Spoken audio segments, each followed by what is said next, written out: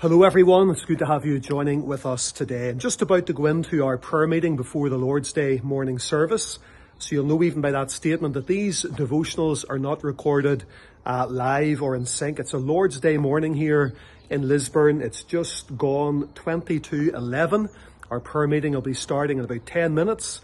Sunday school classes are on here, Bible classes as well. And I'm offside a little bit, and I just wanted to bring you greetings in the Saviour's name and encourage you today in the things of God. You know, the psalmist said in Psalm 122, I was glad when they said unto me, let us go into the house of the Lord. David, the sweet psalmist of Israel, as a young man could say, the Lord is my shepherd. God testified of him. David is a man after my own heart.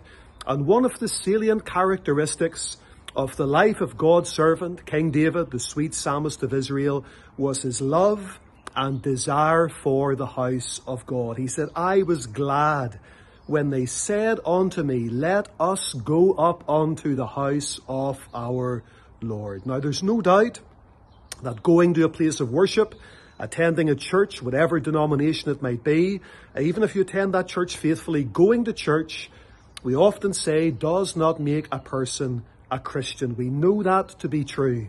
But on the other hand, if a person is a Christian, there should be a desire in their heart to be among God's people, under God's word, around the Lord's feet, singing the Lord's praise, listening to the preaching of the word of God, fellowshipping together with God's people, breaking bread together, praying together, singing the praises of our God together. Our hearts go out to old saints of God and some who aren't so well, who would love to be in God's house but are no longer able to be. And we think of our church here in Lisburn, and I'm sure you can think of your church as well, old saints of God who loved the house of God, loved the people of God, loved God's worship, loved the Lord's Day, and are no longer able to be in God's house. They're shut in, maybe in a nursing home, maybe confined to a bed, maybe struggling with ill health or disability and not able to be in God's house.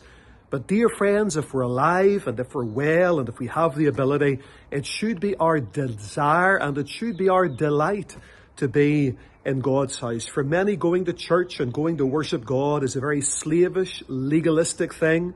They do it because they have to do it. David recognized his responsibility, but much more than that, David recognized the love of God in his heart. The Lord is my shepherd, I shall not want. And it was his delight to go up unto the house of the Lord. He said, I was glad when they said unto me, let us go up unto the house of the Lord. David appears that encouraged him. Let's go up to the house of God, David. They said it to him.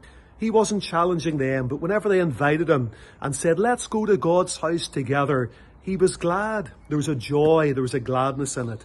And dear friends, we need to get that joy back into our hearts whenever we think of the things of God. If it's going to a worship service on the Lord's Day morning, if it's going to a Bible teaching meeting at some other time, if it's going to an evangelistic service maybe at night, if it's going to a prayer meeting at some other time, there should be a joy and a gladness in our hearts. And before David even went to the house of God, there was gladness there. I was glad when they said unto me, let us go up to the house of the Lord. He hadn't got there yet, but he'd been invited. He was purposing to go. There was gladness in his heart. And so that speaks of heart preparation, thinking about going to God's house, his approach into God's house, his heart preparation, and it resulted in gladness. Surely it speaks as well of anticipation. I think we've maybe lost that sense of anticipation whenever we think about meeting together as God's people. What is the Lord going to say to me today? How are we going to experience God's presence today? What if this is the day where the Lord comes in mightily and saves souls and blesses his people? Or what if we just experience as never before the presence of God in the midst of his people? There was a gladness, there was a heart preparation, there was a heart anticipation, and I'm sure as well whenever David returned from the house of God in Jerusalem, he wasn't disappointed. God blesses faithfulness.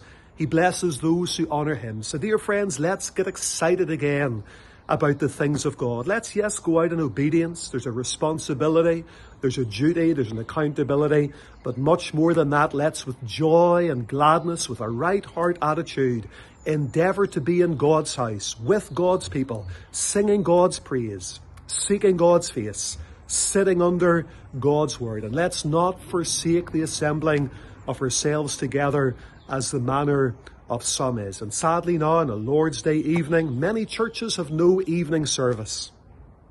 Many churches have no midweek Bible study or prayer meeting.